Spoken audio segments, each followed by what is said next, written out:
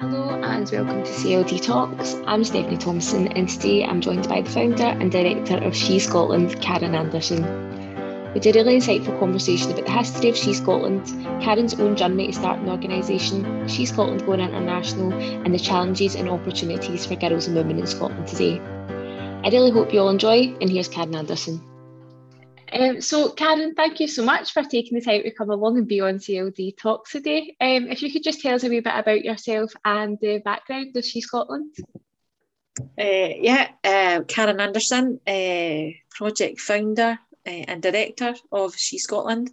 Kind of like it's my baby, I suppose, in some ways.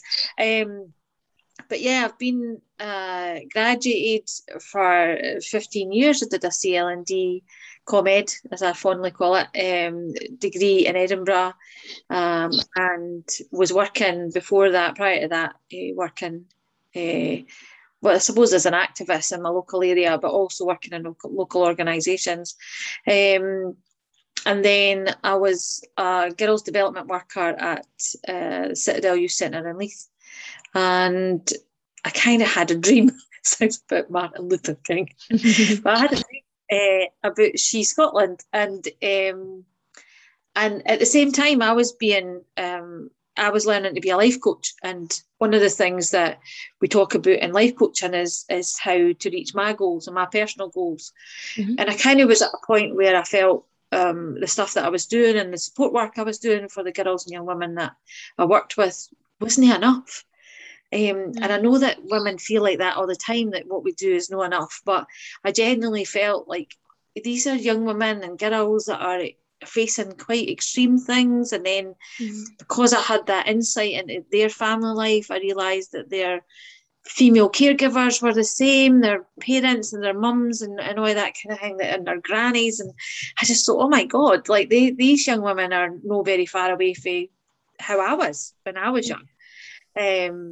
And so, again, because I was being coached at the same time, I thought, when I had this like light bulb moment about She Scotland, I thought, I wonder if I could set up my own organisation for females. I wonder if I could be my own boss. And then through that process, I was like, I could be my own boss. I definitely think, like, I'm bossy enough. Do you know what I mean? But I thought, Kim, what? I think that's something that's frustrated me for many years, is how, because of funding or because of the setup of the organisation or the tasks or the job that you were doing, I kind of always felt as though like I was frustrated, in that way. So I set up She Scotland. And do you think the life coaching side of things gave you that bit of self-belief to that kind of turning point where you went, no, actually, I could be mum boss? Do you think that came into play? No, 100%. I worked with a life coach called Michelle Armstrong, and she wouldn't mind me telling her that she did, just because she was so supportive of me as an individual, and it kind of made me think about the women that had been in my life, friends or colleagues or family members that kind of supported me and wanted me to be the best that I could be. And then I thought, do you know what? I could. Right, let's go. Let's leave the Citadel. Let's leave a full-time post and quite a substantial salary at that point, and have no salary, Karen, and just go for it, because you have dreams and wishes and all of that. And it was a steep learning curve, can I just say, but it was probably the best decision I ever made, to be honest. That can be really scary and really daunting, but sometimes that's when the best things come out of, don't they, when you're in that position as well. Yeah, I have a saying that kind of came about from the coaching that I did, and it's called "She Flies with Her Own Wings." I have it actually tattooed. I'll not show you. It was on the back of my neck. And that's what I wanted. That's what the coaching and the support and all of that enabled me to do, was to fly with my own wings. To create something that was something that I felt as though I would have benefited from it. And that's really where She was born, was that feeling of bringing together women that had a similar passion and a similar ethos and values, is that we wanted to create a better world for the females around us. Do you know what I mean? And females that were born off us as well. Do you know what I mean? So, and it's interesting you've said as well about being kind of, I don't know if inspired is the word to use, but inspired and uplifted by the women round about you, whether that's family members or friends, because I think sometimes women empowerment is something that's kind of sold to us or packaged to us these days. The joys of capitalism. But actually, a lot of the time, if you look at your close relationships, that's where it can be. And a lot of the time, we come across a lot of young people that don't maybe have that in the same structures and ways. Yeah, and that's really what she kind of embodies in some ways. She is the organisation that, or the person that I needed when I grew up. She is the person. I wanted it to be created in a way that provided that support and ambition and valuing and all of the things that, didn't get me wrong, it kind of makes me sound like I had a really bad childhood, but I grew up in Muirhouse, an area in Edinburgh which probably very much like the day where females knew their place, and their place was behind the shop counter or in the cleaning or bringing up bearings and all that. And that's what I believed was my place, you know, and that's, I never really kind of questioned it. But when I started being around other females, because I used to be an admin worker for community education in the area, and I was around women that I was like inspired by and in awe of, because they were champion causes. They were supporting community activism in their community, in my community. They were asking me my opinions about being a young mum and growing up in an area of deprivation. And I thought, that's, you know, for the first time probably, and God love my parents who are now passed now, but that was the first time I really felt as though anybody asked my opinion about anything. Do you know what I mean? And that's really powerful. Probably wish we had jump up, but that's what I wanted. That's what I want from She. I want us as an organisation, as individuals within that, to ask people what their opinion is, and that's what youth work's about, isn't it? That's what youth work's about. Is it's no teaching somebody, it's helping them to teach themselves and to understanding themselves a little bit more. So, and it was funny because Craig Royston High School, which is still an area that I live, I've not really moved that far, just went in a big circle in North Edinburgh. But it was one of the first high schools that I went and approached with She, because I thought, do you know what? This was my school. And this is where I wasn't, you know, valued. I wasn't encouraged to be ambitious. I wasn't encouraged to be anything other than, you know, like a secretary or whatever it was at the time. And I wanted to impact on those girls and young women in my community and the women that were around. So that's why I went straight back into Craig Royston and said, hey, guess what? We've got an organisation that can do that.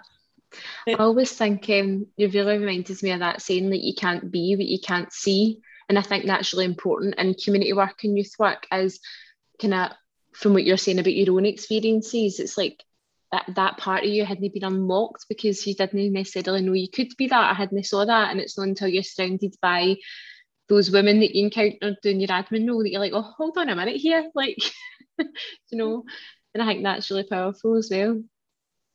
And when you talk about empowerment, I think, you know, as individuals or as educators or whatever role we play, we didn't empower people. We can't empower anybody, but we can create the circumstances or the environment where they can look within and go, oh my God, you know, what do you mean I could do that? I could learn that. I could be that, you know, and that's what empowerment for me is just that light bulb moment of thinking, I have something like that would be of value. You know what I mean? And I think that's what creates that empowerment. Can I ask, does She stand for something? Yeah, it stands for Social Health and Education.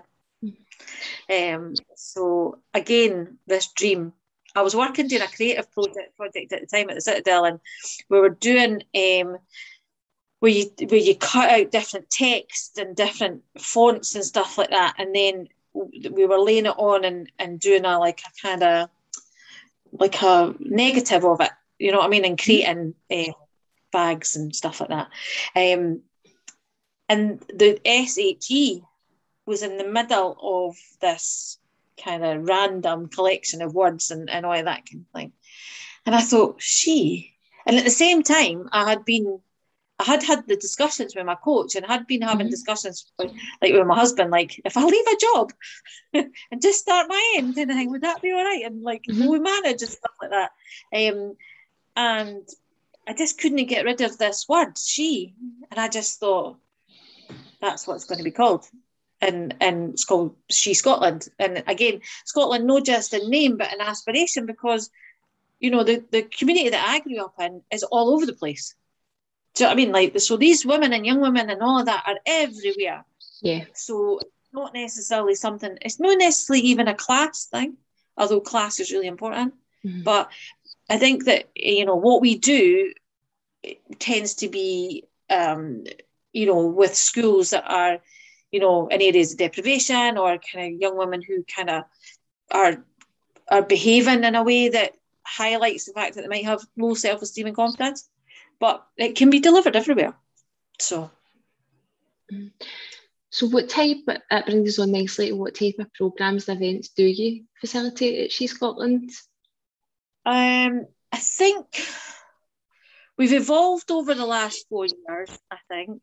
Initially, I wanted to create programmes that were very similar to how I created in the Citadel, to be honest with you, about training up young women and women to deliver programmes to other girls and young women. And those programmes were all about self-esteem, confidence, peer relationships, and encouraging their confidence around their peers, and especially in classrooms. Because a lot of the times when I was working with girls and young women, that's where the most issues came from classrooms and peer relationships and relationships with males, and you know what I mean, it just was all very complicated. So I wanted to go back into those spaces and support them to understand those spaces and understand those relationships. So the Circle Time programme started in primary schools, and I fondly call it Circle Time because I remember Circle Time in school in primary, like Circle always felt like it's a really good thing. It always makes me think of those big colourful parachute things and stuff, Circle Time, like all the fun stuff that you can remember from primary school, just associate with Circle Time. Well, that's exactly why I called it Circle Time, because that's what I associated it with, kind of. I thought, well, you know what I mean, like, if schools have not changed that much, but and then the stuff with the high school was about looking deeper into some of these issues, some of the issues around peer relationships, sexual relationships, kind of just looking at the way we are, you know, and what impacts on us, how do we impact on others. And over the last year, our Circle Time programme and our high school programme has evolved into Circle Time for primary school and community. So we run Circle Time in the community as well. Okay. And then Mind, Body and Soul is our high school programme.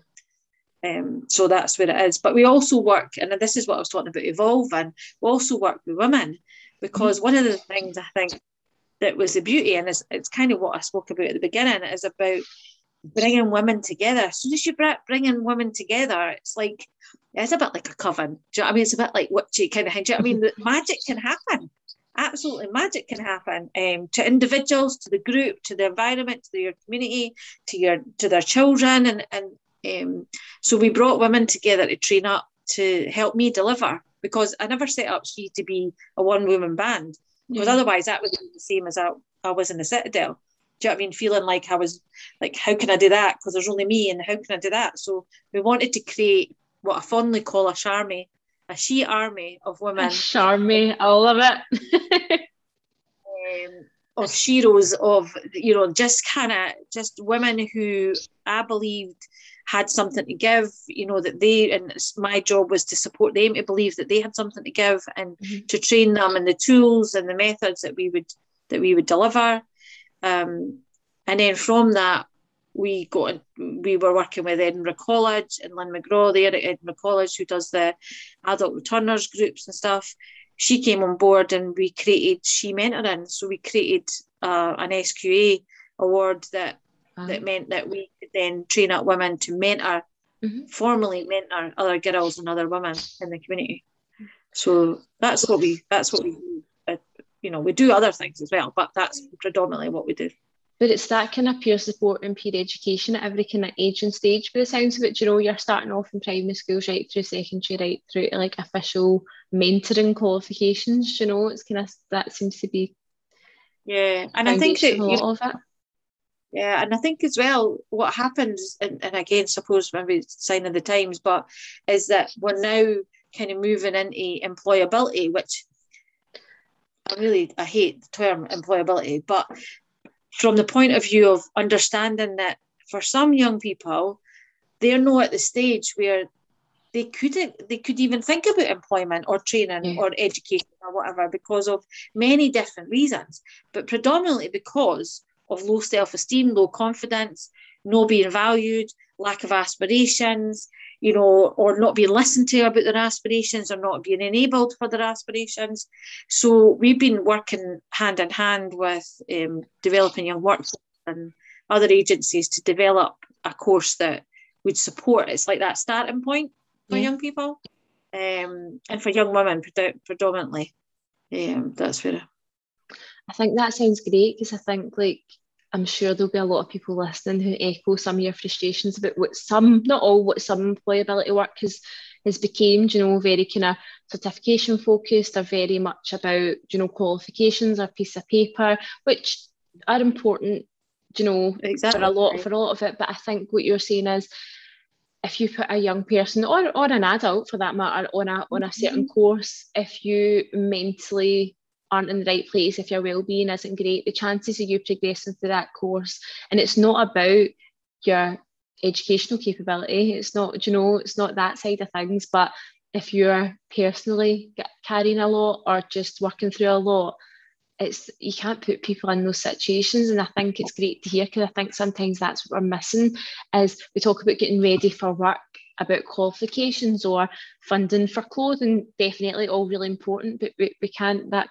needs to come after people are ready within themselves, so. And it is so important, because we all know that that's something that, sadly, a lot of people have a lot of things to deal with. Do you know what I mean? And that interrupts their learning, it interrupts their life, it can have devastating impact on them, both for them and for their families and stuff. But it's also realising that, as you said, education and qualifications are important, and I'm not dissing them, but so is just living as a human. Do you know what I mean? Life is tough. And let's just learn what are the learning that we need? What is the things that we actually need to just be another kind human being, and understand that we impact on ourselves and we impact on other people. And that is only going to help people be better citizens, better employees, better employers, because if you can work through that and then be that person maybe for somebody else, I think a lot of what you're saying is supporting people to then be the person they needed or the person they wanted. And I think that's something that I'm sure a lot of people that have been through your service and programmes can definitely say about themselves. Yeah, and I think that that's really important, because I'm not the only one who needed that person. Do you know what I mean? So, and often it is about kind of seeing that actually you were that person. I didn't believe that, when I was younger and a young mum and stuff like that. I didn't believe that I had the skills to even be a mum. Do you know what I mean? I really genuinely didn't. So it was easy enough to believe that, and a lot of things compounded that. My experience of that, or my feelings about that, and that's what happens today. A lot of things, and especially when they go on employability or activity agreements and stuff like that, I'm thinking, God almighty, these kids can't even, they've not got the energy and motivation and the love for themselves.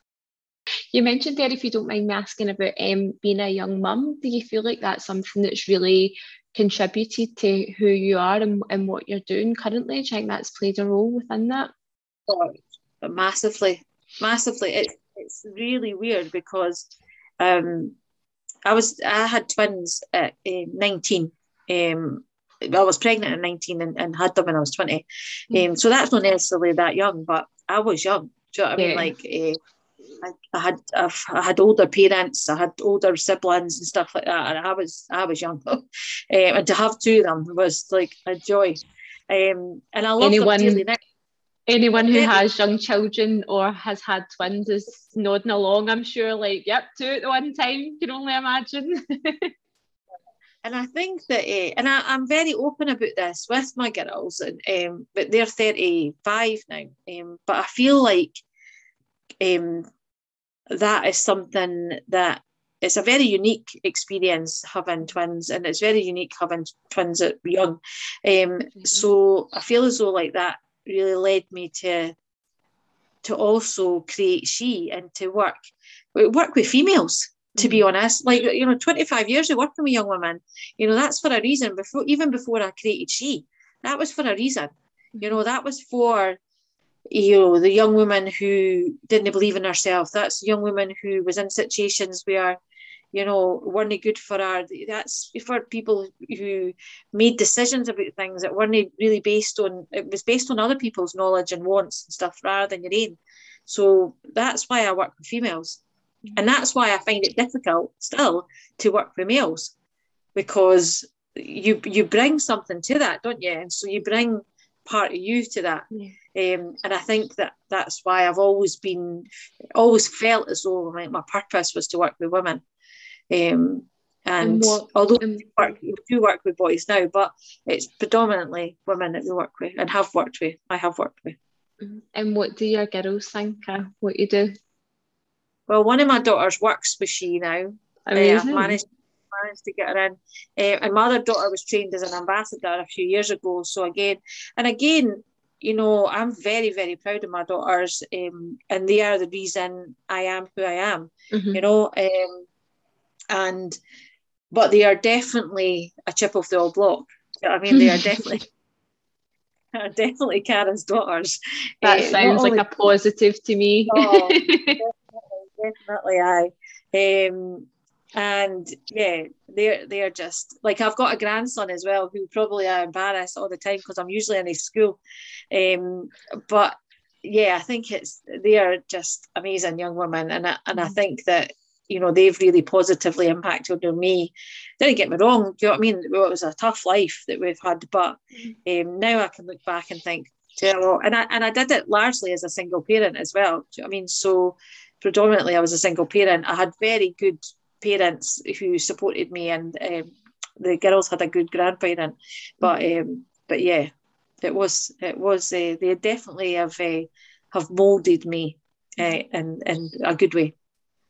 Well, something that I loved when I was snooping at She Scotland's website was the kind of timeline that you've got on the bios about your staff and your ambassadors and things like that I loved and found really interesting. So what made you kind of do that, and why did you think it was something that was important to share with people that would be visiting your website?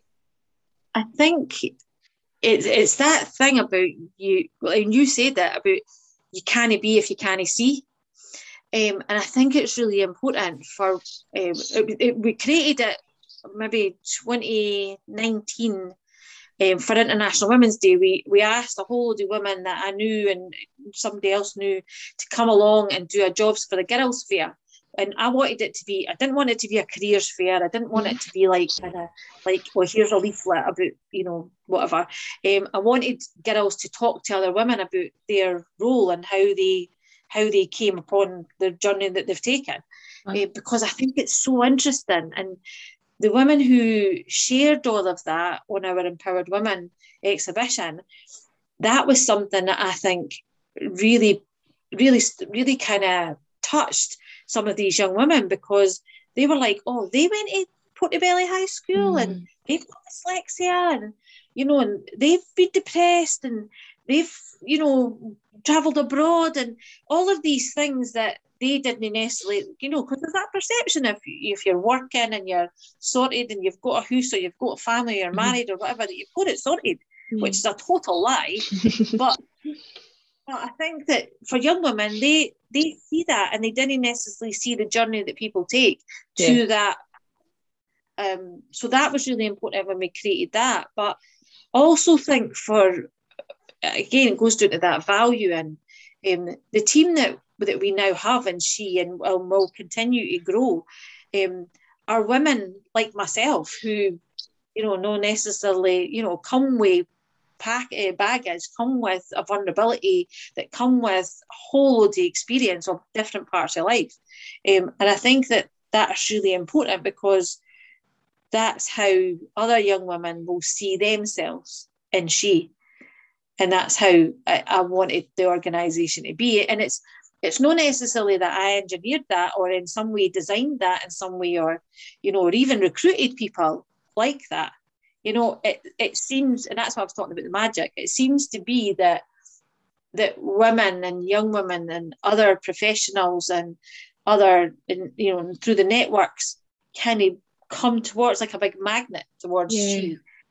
And it's because I kind of feel like people want to be part of something.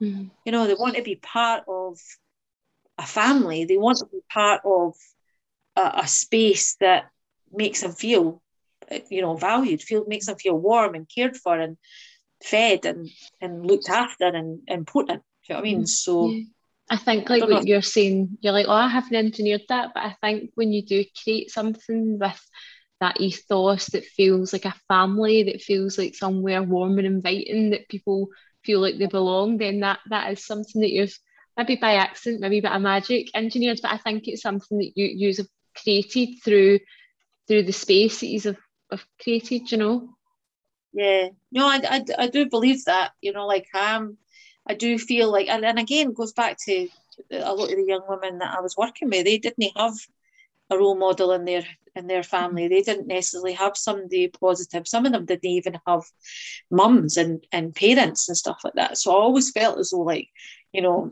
I suppose that I was lucky. I had a good family. Like we had our troubles, but we had a good family, and I still have a good family, and family is really important to me. So it's a family of not necessarily just blood. It's a family of connection, of support, of kind of warmth and care and support and nurturing is what we want to create in She. He's had an event recently called Embrace It All through in Edinburgh. Can you tell us a wee bit about that? I think was there a screening involved in that event as well? Yeah, there was. We were in the Village Hotel. We screened it there, very prestigious.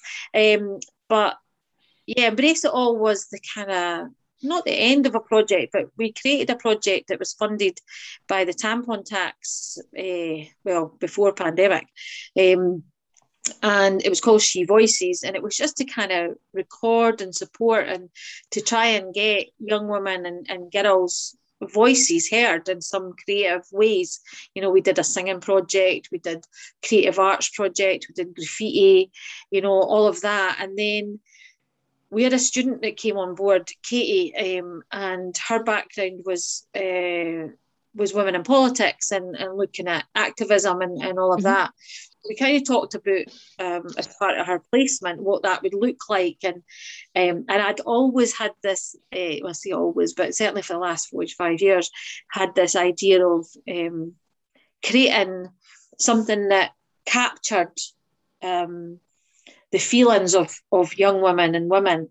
And because of the discussions that young women and women had, they were focusing on social media and focusing on the impact of social media positively and negatively on them and their friends and all of that.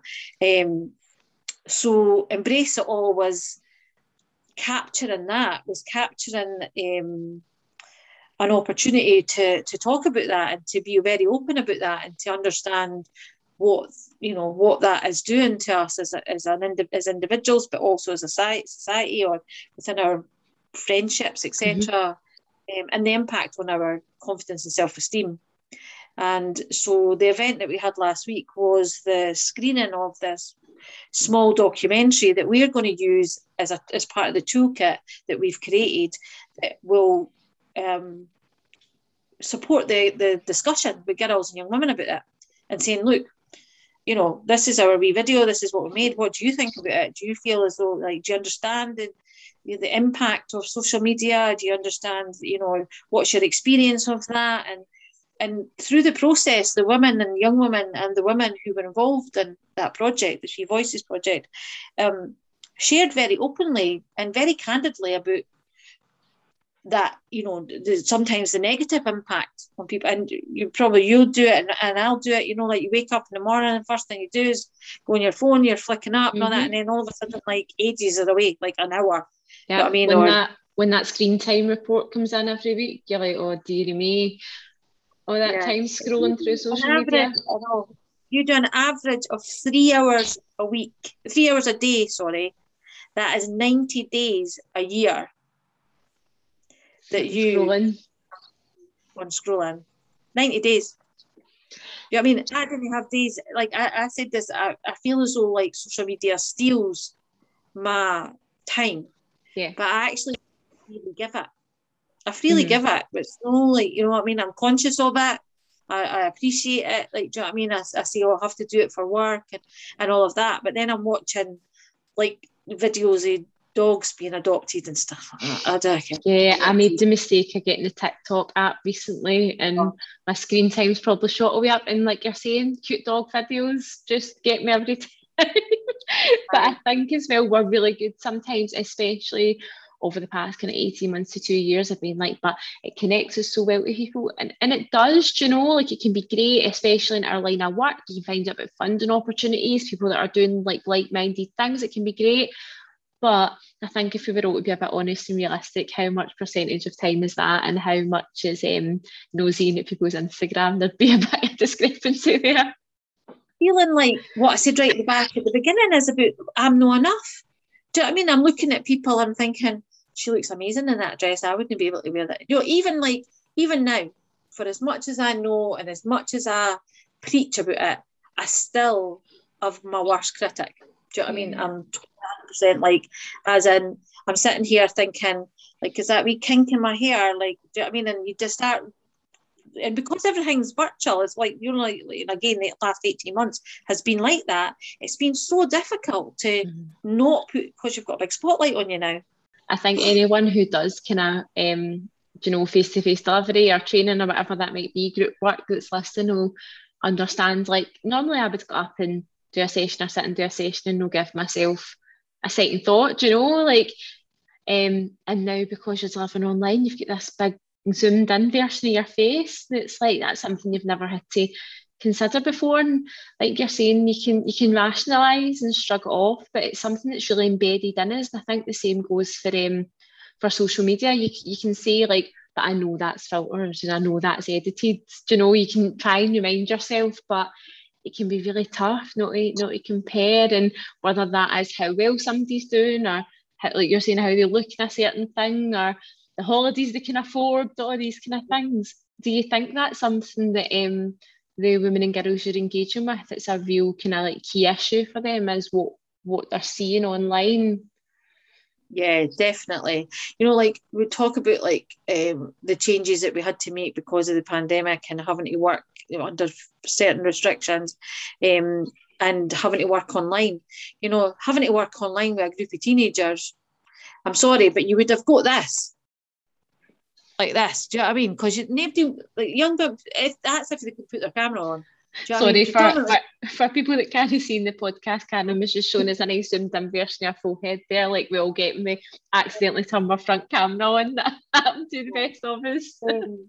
But it is that, because people didn't want to engage with things. That's why I think people didn't engage with home learning, because they'd have to be on video with their school pals. Do you know what I mean? Like, whether they think it's got to be a visual or like just hearing your own voice. Do you know what I mean? You're kind of like, oh God, what am I want to do that for? So I think that has had a massive impact, you know, on the young women and the girls that we work with. But it's also something that is impacted on everybody. I think. Do you know what I mean? And I think that now that we have, you know, you've got kids as young as 6 having mobile phones and all of that kind of thing, and the use of technology, and as a parent that spent the last however many years telling them to get off their phones, and then for 18 months they had to get on their phones and had to be on every version of technology that they could. It's been a bleeding nightmare. Definitely. So that leads me on nicely in terms of, I mean, I feel like we're trying to not to speak about COVID too much because it's all we ever see and speak about. But obviously, like you're saying, it's impacted all of us, and it will in particular have impacted like how you deliver and how you engage with who you engage with. So we're saying in terms of sometimes try to get people online isn't as straightforward as it seems, and some of that might even be just looking back to comparing yourself to others. Being able to see inside people's homes, do people have a space they can sit and chat confidentially? You know, like we take for granted that everyone's got somewhere they can sit comfortably, that they feel all right with people seeing and being heard and all these kind of things. So what would you say just the main, I don't want to dwell on COVID too much, but just the kind of main things for yourself and for you as an organisation, how it impacted your service delivery and how you are now in a kind of hopefully recovery period? Yeah. I think it's, like practically overnight. Well, it was overnight, we stopped doing everything. We couldn't do any delivery. All our funding disappeared because we had commitments to deliver, and if we couldn't deliver, we couldn't get paid. I naively, and I'll be honest, I naively thought, oh, it's just the flu. Why are people getting all so stressed out about it, kind of thing? And then was totally unprepared for the impact that it had on She. Totally unprepared about how the impact was on me. My mental health, and feeling like I'd spent at that point 2 years building an organisation, and to see it wiped out overnight was scary. So much so that I went to work in Morrison's.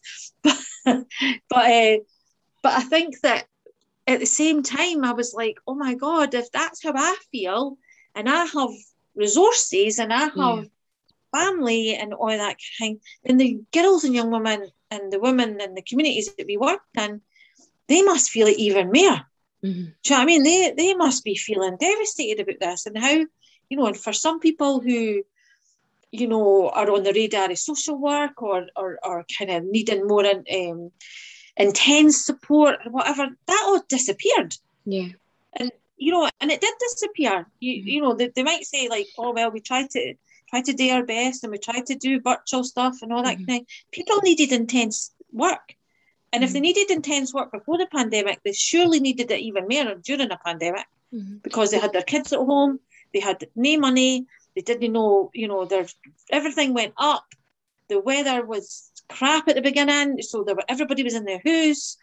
People's houses are not built for everybody to be in. Families are not created to be there 24/7. So well, that itself. Karen, if you think of yourself 35 years ago, sitting with 2 newborn twins, and all of a sudden your health visitor was like, for the foreseeable, I can't come to you, you're not allowed anybody else visiting. You think what you had to have dealt with in an already really tough situation. I think that's why we can really empathise with our own experience to go with that, to happen to me at that point in my life, where would have turned to and what would have done. And at that point, I thought, okay, what? Feck it. I'm putting my big girl pants on, and I'm going to have a look at what we actually can do. I know there's loads of things we can do, but what can we actually can do? So we created an online program. It was just at the point where kids would have been doing transition and all that kind of thing. So we created resources that we could send out, and we sent over 500 Circle Time packs to schools and to girls and all that over in Edinburgh and Lothian. We sent, stuff to parents to help them with with home learning. We did stuff. We created YouTube clips that were kind of supported those resources. We continued, luckily enough, to work with adults online. So they were, it was difficult because kids were at home and stuff like that, and try to do a group. When somebody was trying to be like, I've got a toddler lying on top of them and all that kind of thing was difficult. But we managed to continue to do that. And actually that, I think, saved me, and it saved She, I think, at that point, because I think, and I'm sure it saves the women and the girls that we worked with in some ways, because it meant there was a regular contact with people. They knew when it was going to be. They knew that it was, you know, either a Monday or a Thursday. You know, they knew that we got them the technology to help them with that. We got them support for like their internet and all of that kind of thing. And I think that meant that a bit of normality was in life. You know, at a time where there was nothing else normal about it. That that's kind of where. Because I think that type of group work, I've done group work with kind of young parents groups and stuff myself, and it's a real lifeline for a lot of them, especially if, you know, you're lucky enough to have the funding to provide childcare. That can be the only hour or two that whole week that woman gets to be her themselves, and not mum, and not the 20s work. Or, that's what they used to call me, the 20s mum. You're the 20s mum. I used to think I did have a name at some point. I remember it, I think. And like what she does, that peer support. So, do you know, like, it must just be a real lifeline. And even if it's that thing that gets you going for that day, like we're saying, a lot of people are in a situation where the motivation and the tools it takes to get up and go in a day can be a lot, you know, and having that thing to get up for and get to. Yeah, there was one day where we had the mentors training on, and part of the mentoring training is mentoring each other. So you have, lucky on Zoom, you can do it in breakout rooms and do all that. And one of the women wasn't there, so I went on as a mentor, because I had been trained as a mentor. So I went on as a mentor, and this woman was mentoring me, and I'm like, oh, I've had this so hard, like this has happened to me, and this has happened to me, and all that, but just being able to offload, even though it was probably the most unprofessional thing, but it created the space, but you actually talk about that, because I hadn't actually talked about that. You know, I tried to keep everything going and all that. And I thought, and she asked me the question, how are you? You know, how are you today? And I said, my honest answer is I'm feeling shit. Do you know what I mean? And she's like, well, tell me why. And so she told, and I gave her it, kind of thing. Do you know what I mean? I think that's, and I think that, sorry. No, I was just thinking that's so important. And I think that's why a lot of the time in CLD we talk about kind of like adult work and adult education work becoming like employability work, you know, and it's really important that everything else is considered, because like you're saying, sometimes we don't ask people of a certain age, like, how are you? Like, because you spend a lot of your time looking after everyone round about you, whether that's kids, grandkids, your own parents, you know, your extended family. And it's really important, I think, in terms of like well-being and support, that we include women of all ages and stages, in terms of that peer support and that connection. The same time with the pandemic is that we were all having to deal with stuff. Do you know what I mean? Like, so as practitioners, we have jobs. So we are practitioners. We go out and deliver youth work, adult work, whatever kind of thing we do. And that was stopped. But we get into that profession because we're people. Yeah. So having that connection, I'm sure, had a massive impact on me. I know it did. And I know it had that on my fellow professionals, is that, well, what can we do then? Do you know what I mean? So people were delivering food parcels. People were, you know, making up packed lunches for kids. People were driving their cars all here, there and everywhere to drop food off or clays off or technology off, because that's all we could do. Because we couldn't actually meet anybody. You know, we were restricted. I spoke to a colleague today who was saying that for the organisation she works for, they were actually told not to do it. And if you're going to do it, you're going to have to do it, you know, kind of as holidays. And I'm like, what organisation and what structure do we work in that people go, Kim, what, you can't be nice and kind to people. You can't help people out.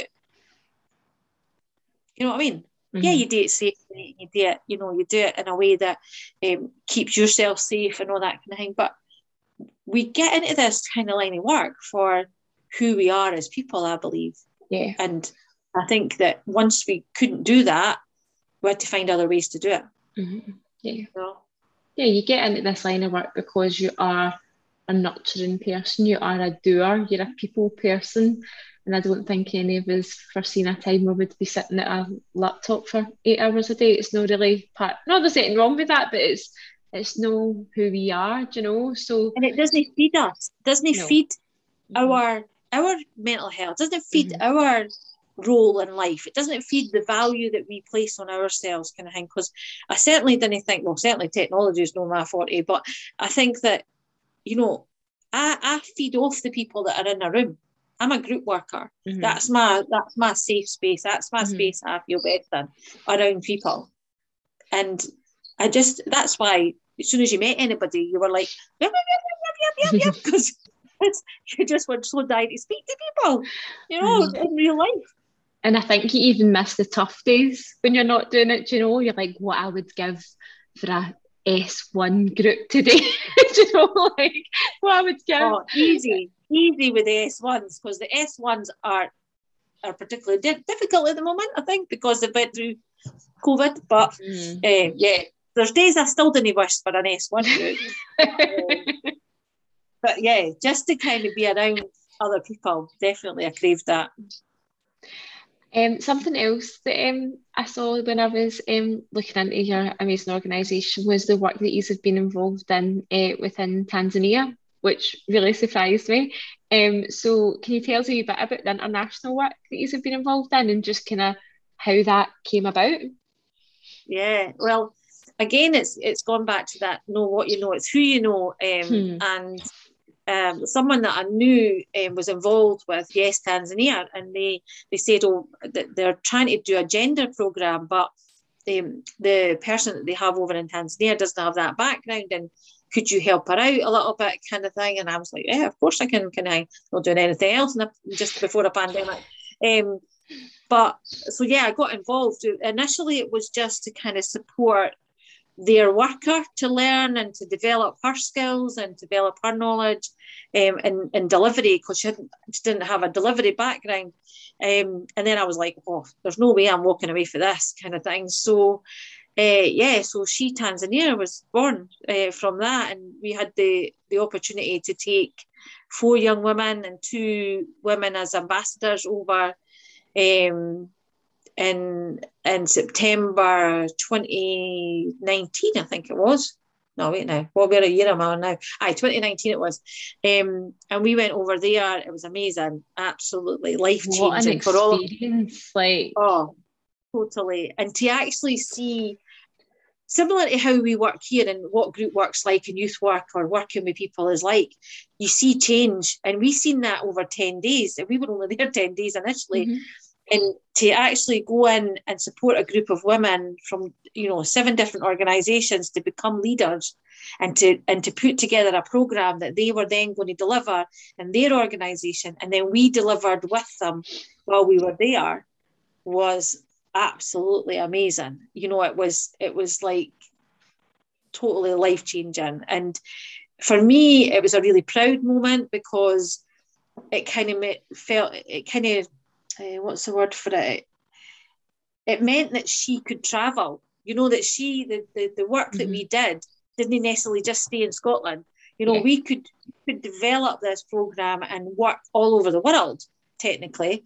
And some of the issues, granted, the issues that they are dealing with in Tanzania are, we were developing resources around self-esteem and confidence, and they wanted to do ones on FGM and rape and sexual health and reproduction health and all that kind of thing. So again, it was difficult because we were using a youth work approach for that, but we did it and we managed it. And then I went back the following year to revisit those organisations and to do another bit of work with them about developing their skills a little bit more and looking at gender work, so looking at work with boys and girls. And it was amazing. It was so great to see the women that we had seen previous September, to see them now and to feel the energy that they had and the opportunities that they had given, and the young women that we had trained up, young women who were 15, 16, and then seeing them again and seeing them lead, very naturally lead. I was totally proud. I was totally I was totally fangirling them all over the place. But yeah, it was amazing. And again, our partnership with Yes Tanzania has continued, because we are now like part of that, well, no part of that organisation, but part of their partnership over there. So we've just remotely supported a new group of leaders, boys and girls. We've worked with our gender programme. We've worked with different organisations, disability organisations that work on the street with young people in Tanzania, organisations that work just predominantly with women and girls and sexual abuse survivors. And so from that point of view, what we can do is transferable. Do you know what I mean? And I think that's something, I suppose, over the next year we will look at and see is how do we support that in Scotland? How do we support that leadership, that kind of grow on our own, as I fondly call it, so that we do have this army of young women and women who are making change happen from themselves, but also for other people. So I was just going to ask, what would you say, because it sounds like a really enriching, amazing, life-changing experience for everyone involved, but what would you say was, if you can, the key thing that you kind of brought back, that just made you go, I'm going to do this differently, or I'm going to try this out? Or was there anything in particular? There was a couple of things, but I suppose I was really grateful. And we all said that, actually. We came back very grateful for the life that we have. And especially the young women, they were, the things that they, bother about before we went to Tanzania, they were like, why am I bothering about that? Do you know what I mean? And so we came back very grateful for that. But the other thing, because some of the organisations were sports-based, it led me to think, oh, hold on a minute here. Like, they're working with sports and we're working with like the emotional and mental health and mental well-being. How could we combine this and support them to grow and to understand the impact of self-esteem, confidence, relationships, all of that, on why young women weren't doing, and in Tanzania it's less than it is in Britain, and certainly in Scotland, about taking part in physical activity. It's crazy, the statistics now about young girls and that not wanting to take part in physical activity. There's some really good I think it's like Girl Guide in Scotland or Girl Guide in UK, some really interesting research, just in case that's kind of up anyone's street, around as soon as young women hit puberty, and it just gradually gets lower and lower and lower. And the impact that has on your mental health and well-being. I don't know about you, but I'm like, especially the whole working from home thing, I'm like, I need out a walk and I need to go and exercise, just for the endorphins alone, So you think if you can link that in and create that as a safe space where women see themselves and see something that they can enjoy. Yeah, and I think that's one of the biggest things. We've now went into partnership with Active Schools in some areas, Dundee and Fife and Edinburgh, where we're actually, because they have a leadership programme in Active Schools, so they support young women and young people to take their their sports based and their sports knowledge and their sports expertise to then deliver sports activities for young people and children. And we're like, our example of Tanzania is that actually need the other end of it as well, because you are going to get people who are really good at football and really good at netball and all that kind of thing, and they've got a confidence level in their sport, but actually are they confident? Are they confident in the class? Are they confident in their relationships? So let's work on confidence and let's see how that develops. So that's really interesting. That's the biggest thing that's came out of Yes Tanzania, is that connection to physical well-being as well as mental well-being, and that's where our Mind, Body and Soul programme came from, was to look at these three different areas, so that you saw the connection, to it is really important. This is quite a big question, but I feel like it links in with some of that chat. Is just what do you feel are the key challenges for women in Scotland today? Not a huge question at all, to summarise. Well, I found it really difficult to summarise, actually. When I was thinking about this question, I thought I could have did a dissertation on that. But I think that there's the same challenges that there was when I was young. Do you know what I mean? There's still poverty, there's still discrimination, there's still health inequalities, there's still an unequal society, and there's still sexism. So, you know, and add into that the disintegration of the state support, the health service, which has many different strains, the lack of family connections, you know, people dispersed all over the world or just the city and not having a proper home, you know, the rise of social media. You did say this was a big question, didn't you? Add to all of that, and I think there are many, many different challenges, and some of them are too big. How we got to deal with poverty? Do you know what I mean? Like, seriously, like, you know, the world leaders can't deal with poverty. We've never mind any us. But I think one of the challenges, which I think I spoke about earlier, is, and it's something that I think I can do something about, you can do something about, and we can do something about, is how the challenge of kind of ourselves. Our biggest challenge is probably ourselves and our disbelief about our qualities and our skills and our confidence and our self-esteem, and, you know, just supporting individuals with these small challenges is the most important thing that we can do. You know, whether it's spending time with somebody or giving them an opportunity to just to talk through some things, or just to kind of greet if they needed to greet, or encourage them to stand up and speak in front of their peers, or they're maybe weird things when it comes to challenges, but they're just as important as the bigger ones. And I think that's, you have to start with self, and you have to start with individuals and where they're at. You know, always reminds me of ComEd when you talk about that, like working with people where they're at.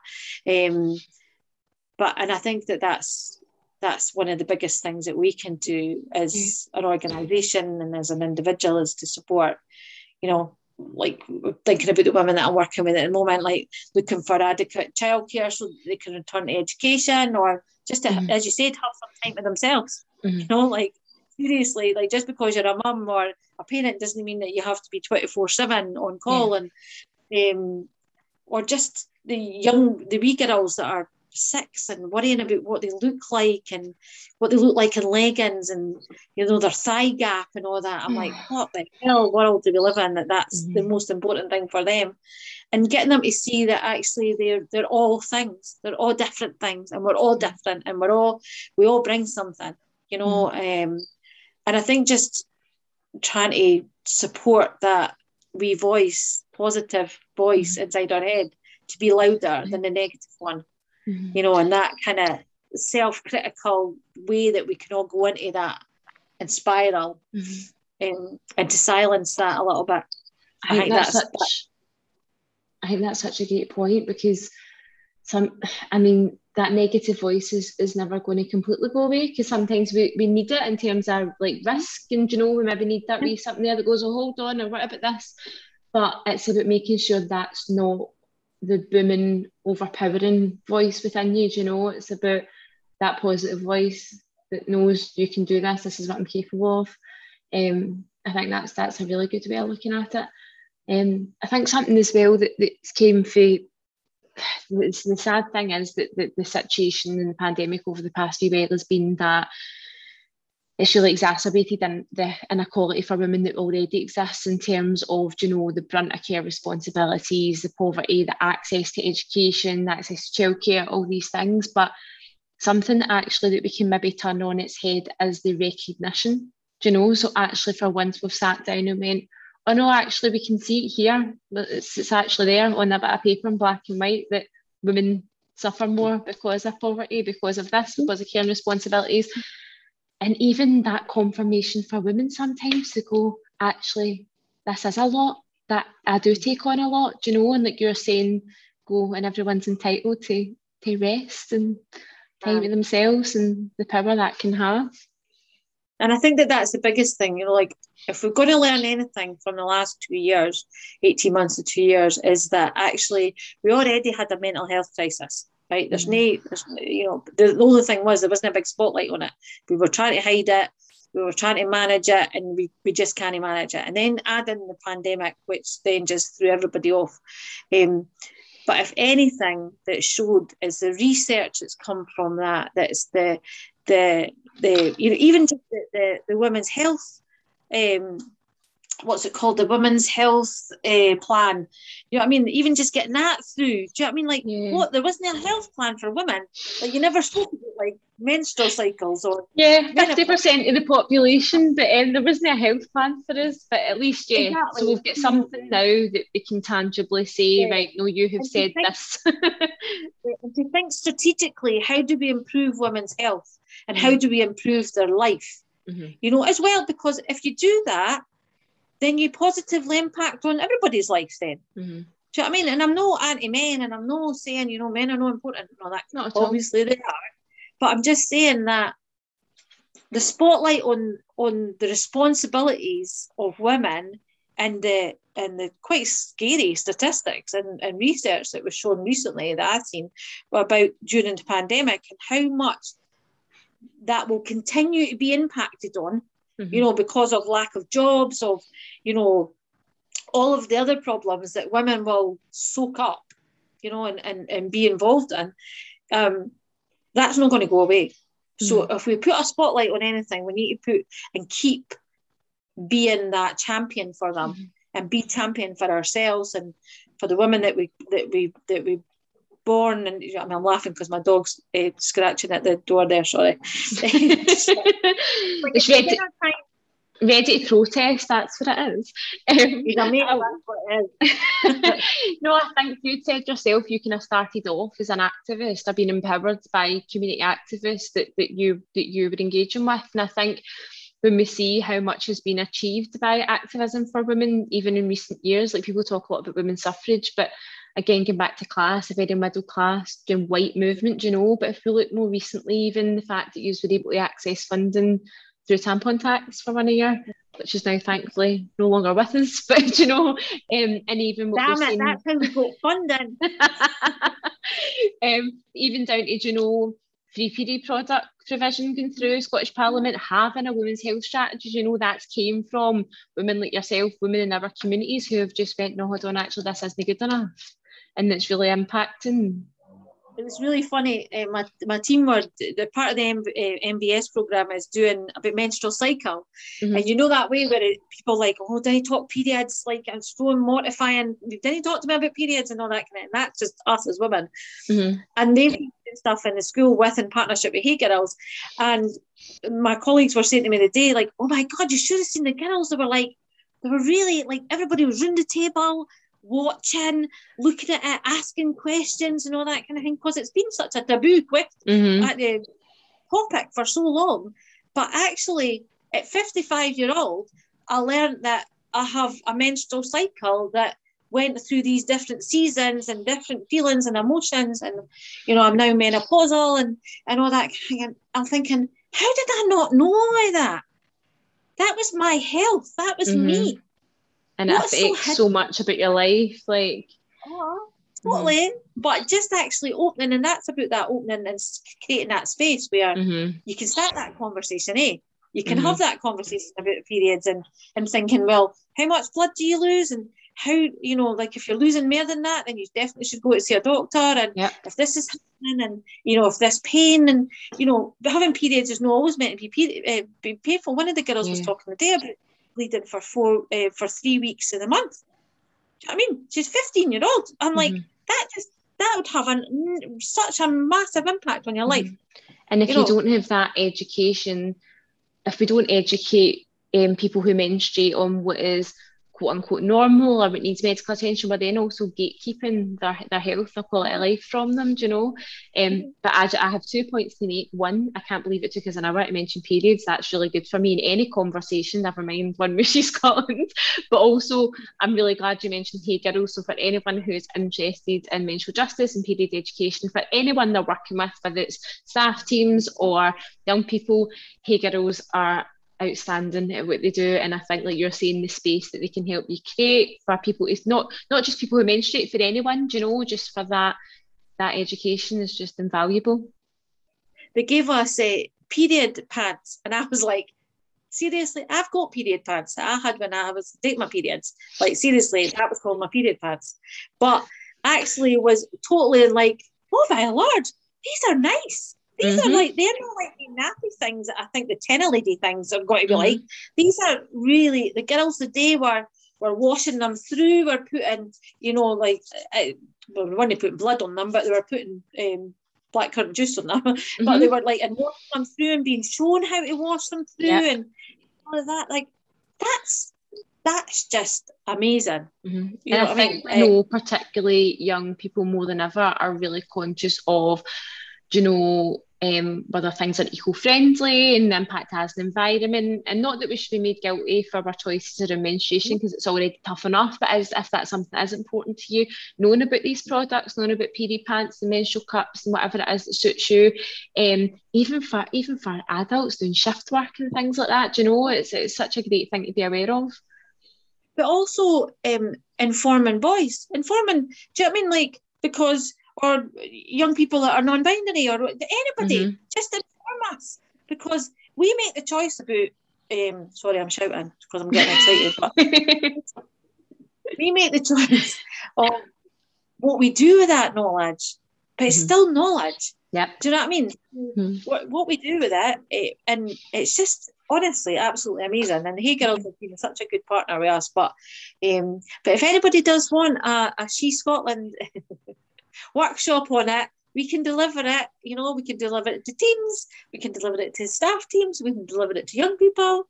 Well, Karen, you must have read my mind, because my next question for you is, how can we all get involved, or how can we support She Scotland? So we've heard all this wonderful stuff about you and your organisation. So if anyone is interested in being involved or supporting these, what can we do?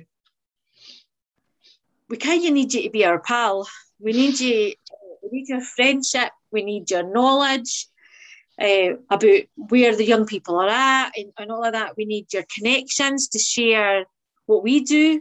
You know, so what we could do for others. We need your time to grow more female work. You know, we need women, especially in the sector, to champion ourselves and to be supportive of each other. It's not a competition, and seriously, let's get rid of that kind of feeling like they're our kids and they're not your kids, and they stay in this area and not in your area and all that kind of stuff. And I just want to see women rise up. It sounds like I'm going to sing there, but I'm not going to sing. But I just, as women and as educators and as professionals and practitioners and as human beings, I just want us to understand our rights and to champion that for young people. So when you ask me what can you do for She, I just do that. Do your wee bit. Do your, talking about the big challenges, but be kind to yourself and be supportive and take your breaks and take your time away, and because sometimes that's the heavy challenge that we face as practitioners, is feel like we soak it all in. And I know that, I know that as a practitioner, but I know that as from friends and that work in the sector, is it's hard to switch off sometimes. So just look after yourself and look after the people that you love, and impact on everybody else positively. That sounds like something we can all do. Do you want to plug any of your social media pages? Where can we find you online? Oh, you can. You're asking the wrong person. You're asking a dinosaur. Well, we're on Instagram, we're on Facebook, we're on Twitter. Just search for She Scotland. It might come up Ash Scotland, but it's no Ash Scotland. It's She Scotland. SHE Scotland. Get in touch. We train other organisations, train staff teams. We are, as I said, it's not just in Scotland. It's not just it's in the whole world. We can work together and make this world a better place. That does sing that song. That's great, Karen. So my last question for you today is, what advice would you give to anyone starting out in a journey who's inspired by She Scotland? Oh God, run for the hills. Nah, I'm kidding. Do you know, if I've learned anything over however many years I've been working in the sector, but also with She, is gather together your knowledge, your skills, your support networks, share your ideas, your voice, reach out to other people. Never ever be frightened to admit that you didn't know something. Volunteer in places, train with others, go and work somewhere else that you think, oh my God, I've always wondered what they do there, and grow your own values and views, because sometimes we're so, it becomes quite normal to take on other people's views and their knowledge, where we actually need to impact knowledge on ourselves as well.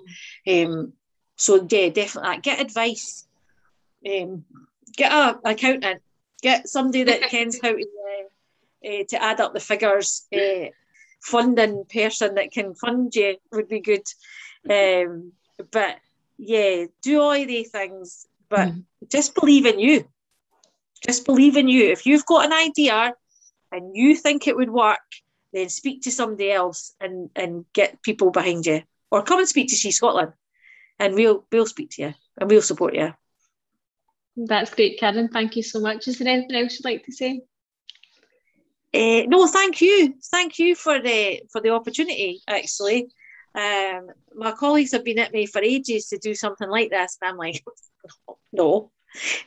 So I'm well chuffed that it was asked, and I really want to give a shout out to the people who in the profession have supported me, and I couldn't name all of them because we'd be here for another hour. But I just want to give a big shout out to them. I've really valued the input that's been put into me over the years by the sector and by my colleagues and friends in the sector. So thank you. And we'll put all your contact information in terms of your website, any of your social media, and people can get in touch with you and your team that way. So thank you so much. A huge thank you to Karen for joining us on CLD Talks. It was great to hear the inspirational journey of She Scotland and everything they do in their own community and beyond. You can find them on Twitter at she_Scotland, but you can also find us at CLD Talks to join the conversation, let us know your thoughts and keep up to date on all our latest episodes and guests. Thanks so much for listening. Bye.